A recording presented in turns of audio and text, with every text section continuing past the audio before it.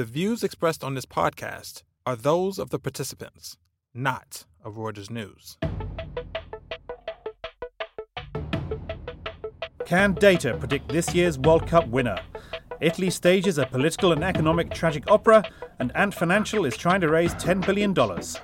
These are the questions we'll be delving into on this week's Viewsroom, a weekly conversation among Breakingviews columnists about the ups and downs of the world of finance. I'm Anthony Curry. My co-host here with me in New York is Jennifer Saber, and we'll be handing over later in the show to Quentin Webb to discuss Ant Financial. The World Cup is starting in mid-June, and Peter Tell Larsen in London, you put together this handy-dandy Breakingviews calculator to help our readers figure out, hey, who could actually win this thing? So why don't you tell me quickly the first kind of four factors that you looked at when putting this thing together? So what we were trying to do was put together something that could predict winners and losers based on hard data. And we picked basically four inputs. So the first one is the value of the players. The second is the population of the country.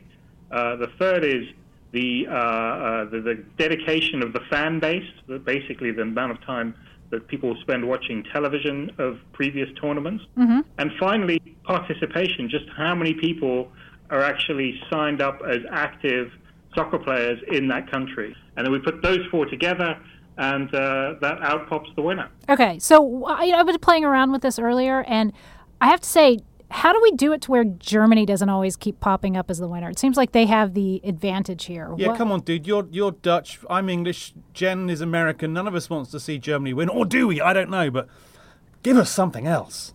Well, I'm Dutch, and the Dutch aren't even in the competition. Oh, sorry. I didn't mean to rub that in. Sorry. But actually, if you break down the different factors, you get very different outcomes. If you look just purely at player value, then it's actually the French team that has the biggest combined value of all the players. So, Paul Pogba plays for Manchester United. He's in the French team. He's a very valuable player in the transfer market. Antoine Griezmann, who plays for Atletico Madrid, also a very valuable player. So that squad, when you add them all together, comes to about £916 million. And that's slightly more than Spain, which has about £909 million. Of course, that's somewhat backward looking, though, right? Because it's not what they might now be worth; it's what they were last bought or traded for. Correct. So, if one of these players hasn't moved for 3 years, 4 years, he's going to be quite a way through his career compared to the last World Cup.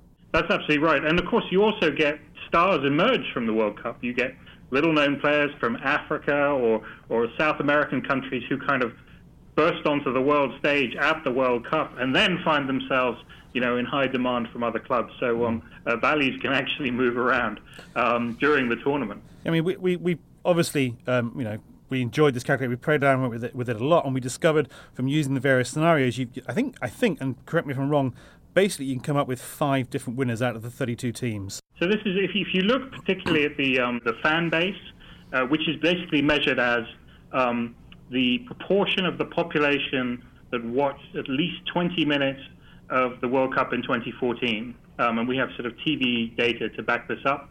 And then Colombia actually comes out on top. So I think 82% of Colombians watched at least 20 minutes of the last World Cup. And that puts them slightly ahead of some other countries who also have very fanatical fans. So if you purely do it on that criteria, they win. But actually, we've also put in participation, because obviously if you're a nation of couch potatoes, that isn't necessarily going to produce a good team. You also want a large number of people who are actively participating in the sport. And on that metric, Costa Rica is the outright world champion, because Costa Rica, we found they have it's a very small country, I think 4 or 5 million people, but they have over 1 million registered members with the National Soccer Association, and that's effectively 1 in 2 of half the male population. Wow. Well, so basically you try to capture enthusiasm and money here, as well as a couple of other things. But as I look down the list of the others who've been excluded on those bases, so you've got 4 previous winners of the Cup that don't figure. So England, ho, ho, ho. Actually, frankly, I do wonder if you could come up with a way of getting recordings from the people watching on TV of how many times people swore at their national team. I think would probably come out top on that. Anyway, enough of my annoyance with my team. Spain, Argentina, and of course Uruguay, which hasn't won the Cup for 60, 70 years, but does have Luis Suarez, the biter, the well-known biter, on the team. So you don't think past victories count for much here, or even home advantage? Russia, I mean, how would you, obviously this is getting out of the calculator here, but did you think about home advantage and how that might have played into anything in the past, or whether it does? I think I looked, 6 out of 20 tournaments have gone to the home team. Yeah, so home advantage is a big factor. I mean, it's not in our calculator because we couldn't really sort of find a way to include it properly. But also because, to be honest, it's not really going to matter. I mean, Russia, unless something really weird happens and all of their opponents develop food poisoning or something, the night before the game, or are mysteriously injured, we don't think Russia on any metric is going to be a real challenger in this tournament. But it has, obviously, in France, in England in 1966, in Argentina in 78, home advantage has been a big factor. But this World Cup is a little bit like the 2010 World Cup, which was in South Africa. Again, South Africa was sort of, they put on a good performance, but they got knocked out fairly early on, and then it was really there was no home advantage for the rest of those teams. Okay, Peter. 2 things before we let you go. One, we've done this calculator before, correct? The last World Cup, and we were surprisingly accurate. Is that correct? Yeah. So when we did this 4 years ago, we predicted that Germany would win, and they won. All right, Germany again. So basically, you're just repeating the same old thing. Come on. Okay. All right. So who do you think's going to win? Just setting aside the calculator. Well, I think if you sort of look at sort of past performance. And we talked about this a little bit. Actually, the number of countries that get to the final is relatively small. I think in the last 14 tournaments, there's been basically 7 finalists. And 2 of those finalists are not playing this time. So Italy didn't make it, and the Netherlands didn't make it. So that leaves you with 5 countries, basically. Brazil, Argentina, France, Spain, and Germany. So there's a pretty good chance that 2 of those 5 will be in the final. And on our numbers, when you add all the numbers together, Germany comes out on top. I would say there's only in the modern era. There's only one example of a country successfully defending its World Cup title, and that was Brazil in 1962. So the odds of Germany doing that again are low, but I think, if you try to make it a sort of a data-driven model rather than just assuming it's going to be luck and refereeing decisions and weather and various other things, then Germany comes out on top again. Putting your faith in numbers rather than your heart. Yes. Excellent, great. Thanks for that, Peter. I'm sure many offices around the world will be glued to your calculator and the TV screens for much of June and July. Thanks again. Thanks a lot. Let's turn to Italy now, a country which is no stranger to political turmoil, but it's now engulfed in such a big problem trying to form a new government that government bond yields are now almost double what they were a month ago. The stock market has crashed. Bank stocks are down 20% in the past 2 weeks. Lisa Yucca from Milan, please help us sort out what is going to happen next. How are we going to sort out this mess? Or how are they going to sort out this mess? Okay, so we're in the middle of a bit of a tragic comedy here, or as we say in Italy, an opera buffa. The president of the Italian Republic torpedoed the formation of a radical government, the first radical government in the history of the Italian Republic, on Sunday because he didn't like the choice of a staunch Eurosceptic academic as economy minister.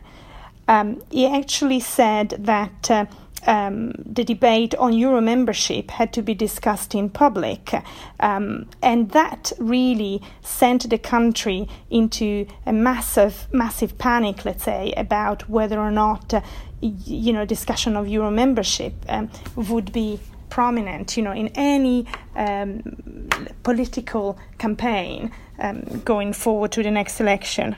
So Lisa, just to boil this down, it sounds like Italy is having its Brexit moment, maybe? What are we calling this now? Quit-Italy or something? Is that what the wags are calling it? So this was certainly the feeling on Monday and Tuesday. The feeling was we were heading towards snap elections and the discussion on Euro membership would be central to that campaign. So a little bit of a repeat, if you want, of the French presidential campaign, if you remember, where Le Pen was campaigning for France exit. However, things have rolled back now because the two radical parties, which are called the League and the Five Star Movement, have now, let's say, made peace with President Mattarella and are trying to form again a government. So discussions are ongoing at the moment. It's unclear whether Savona will be or will not be part. Savona is the Eurosceptic academic. Paolo Savona would be part or not of the new government. But we may end up having, let's say, populist formation and not really having the snap elections that we had predicted 2 days ago. So basically the two parties... what do you think's happened here? Did they really try and sneak someone in who was more Eurosceptic, or was it well thought through? You've already, like you said, both of them are now. Certainly, one of them, the head of the Five Star Party, has been saying we were never in favour of leaving the Eurozone anyway, so don't worry about it. But it does seem like they tried. From outsiders, it seems like they tried to pull a fast one and got called on it and had to backtrack. Is that really what's happening, or is it more like you said? Is it this comedy of errors that just won't go away? Or tragic comedy, as you called it? It's a combination of factors, I would say. The position of the two parties on the euro has been ambiguous. The debate on it, didn't really play a role in the campaign up to March 4th elections, which was very much about let's spend more money in various forms. However, there is a strong feeling among some members of the League, which is let's say, a rightist anti-immigration party with a large base in the north. So some prominent member of the League have expressed very, very anti-EU and anti-Euro positions openly saying we should leave the Euro. So it doesn't look like it was, how can I say that, a blunder. It looks as probably the League was trying to escalate the discussion without really addressing this in the political debate, in the political campaign. Okay, Lisa, why don't you just set this up? How important is Italy to the EU? Because the markets seem roiled by all of this. There's a lot of uncertainty out there. Why does this matter, say, more than Greece, which this whole thing happened, maybe 5-6 years ago? Yeah. Okay. So it's obviously the size of Italy's economy and of its debt. Italy is the third largest Eurozone economy and several times larger than Greece. Its debt is 2.3 trillion euros. So if Italy were to leave the euro, there are several question marks. One is, could Italy leave the euro without defaulting? Because many people think it's impossible to have one without the other. And that would obviously cause problems to other European economies. And then there is a bigger political question. So could the euro itself, the euro project, survive if one of its largest members leaves it, and maybe leaves it in a difficult fashion? Okay, so, Lisa, it seems like at least the President and the two major parties in Parliament have patched up the differences for now, but this doesn't bode well for a strong, sustainable government for the future. This surely isn't going to last, this coalition, if they can't even get this right on day whatever it is. You're right, Anthony. So the coalition could definitely have issues. But the bigger problem, in my mind, is that because the two parties are very openly confrontational vis-à-vis the European Union and the Eurozone partners, it could just escalate tensions. It will be a big headache for the European Union, and it doesn't look like it's going to go away soon. Even if this government collapses, let's say, in the short term, we'll have new elections, and there's really no opposition at the moment inside. The opposition is very weak, so we may have, again, the radical parties winning big in the next vote. And possibly with one of them maybe even having a stronger hand in the government. Absolutely. The League, I would say. Scary stuff. All right, Lisa, thanks very much for coming on. I'm sure, given where this is going, we'll have you back on soon to chat some more. Thank you. Ant Financial is a phenomenon in Chinese finance. It accounts for more than half of the country's mobile payments market. It manages hundreds of billions of dollars, and it is about to bring in foreign capital at a truly enormous valuation. I'm joined here by Asia editor Jeff Goldfarb to discuss what is up with Ant and how should regulators and investors view this company. Hi, Jeff. Hi, Quentin. Can you tell us a bit about Ant Financial? I think here in Hong Kong it's, a super big name, but maybe people elsewhere don't quite realise how important an entity it's become. Yeah, it may have become sort of crossed people's radars not long ago when it tried to buy MoneyGram in the United States. It may have been the first exposure that people had to it in the U.S. investment community. That deal obviously was shot down by regulators for a variety of reasons. But as you say, Ant is just an enormous player in China and increasingly in Asia as they kind of roll out their payments model across the region. People will also be familiar with it because it's closely linked with Alibaba. The massive e-commerce business that's run by Jack Ma, and Jack Ma actually controls Ant Financial, and at this stage, Alibaba will get is in the stages of getting an equity stake in Ant as well, and again, sort of why they're in the news again now is that they're out there trying to raise an enormous amount of money. So what are we talking about exactly? Give me some sense of the sums involved here. Yeah. I mean, and by the time this airs, the fundraising may have closed, but the word is that they're out there looking for $10 billion.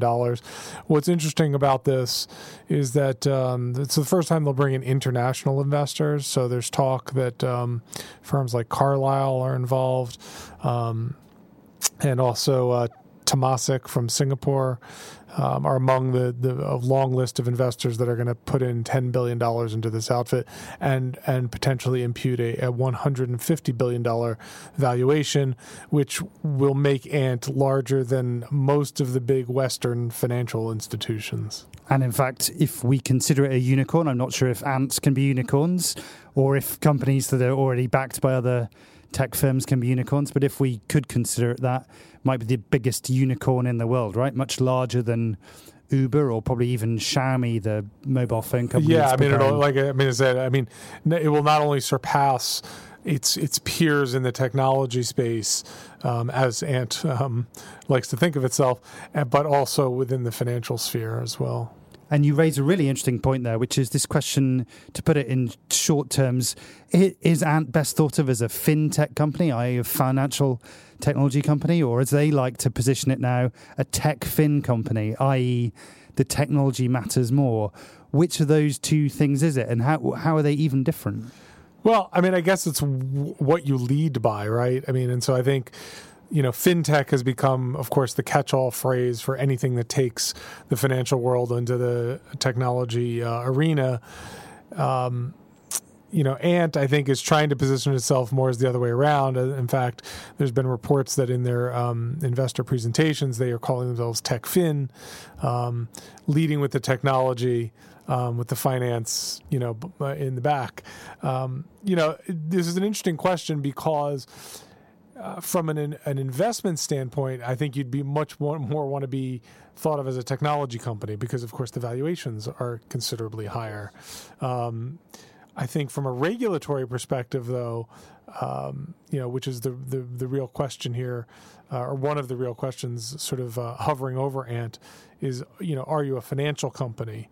And, I think that's part of my sense is that's part of what Ant is trying to do is, don't think of us as a financial company. We don't need to be regulated like those big banks.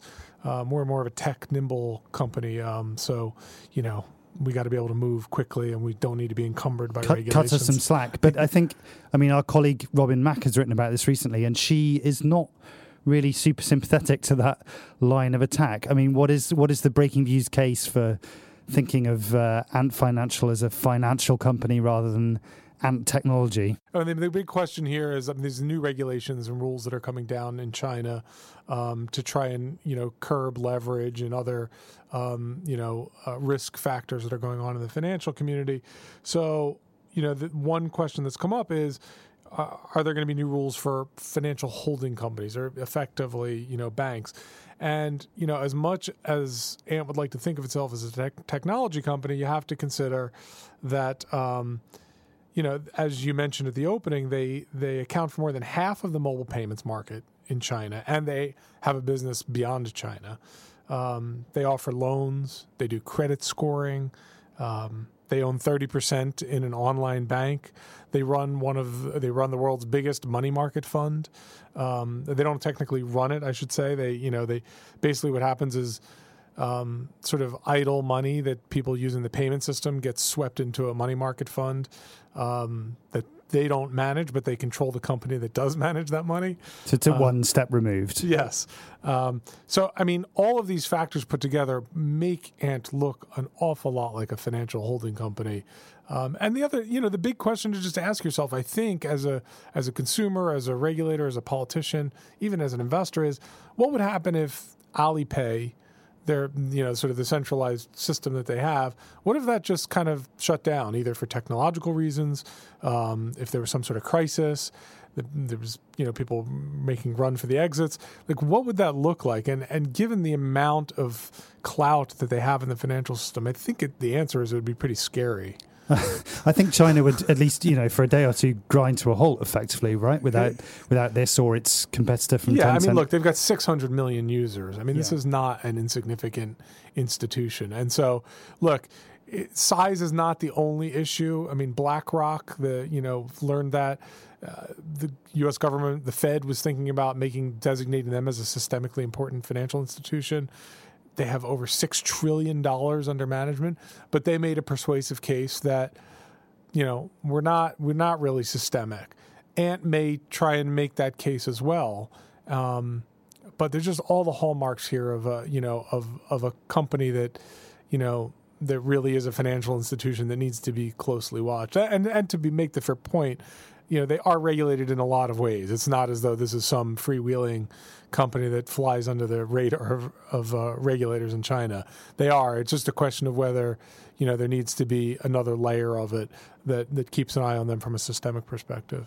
That's really interesting. So bottom line, effectively, it's just too big to let this one kind of work to its own devices. Well, we'll see. I think also the other really interesting point here is that BlackRock is a sort of known quantity. We all know what fund managers look like. But Ant, as you've described it, is a new entity, effectively. There's nothing like it out there. So the regulators will have to sort of make some of this up as they go along. That's right. And I think, look, I just think people are looking at it from different perspectives. Investors may be thinking of this as like a technology company from a valuation perspective. The regulators are taking maybe a different view, maybe should take a different view. What that does to the valuation becomes an interesting question. Either way, it looks like they're going to come out with a whopping number, and we'll see what happens from there on the regulatory front. Indeed, we will watch Ant's forward march with interest. That's our show for this week. Thanks to Peter Tal Larsen, Lisa Yuka, Quentin Webb, and Jeff Goldfarb for coming on our show. We also doff our hats to our producers, Freddie Joyner, Ben Kellerman, and Andrew D'Antonio. And thanks to our listeners for tuning in. Check us out every day at breakingviews.com. Subscribe to The Viewsroom on iTunes. Please do share your opinions about our show, and join us again next week.